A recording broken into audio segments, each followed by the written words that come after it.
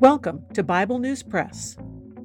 Our goal is to discuss biblical faith beyond cliches and buzzwords, whether such words are religious or political.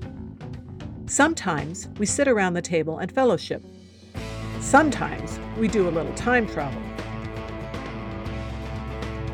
It is all part of our journey with our Abba Father, who has given us the key to life. We do it with Jesus, and we do it together. Welcome. Hello, I'm Laura. I will be reading Psalm 23 from the World English Bible.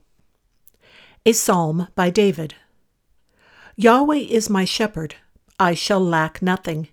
He makes me lie down in green pastures. He leads me beside still waters. He restores my soul. He guides me in the paths of righteousness for his name's sake. Even though I walk through the valley of the shadow of death, I will fear no evil, for you are with me. Your rod and your staff, they comfort me. You prepare a table before me in the presence of my enemies. You anoint my head with oil. My cup runs over.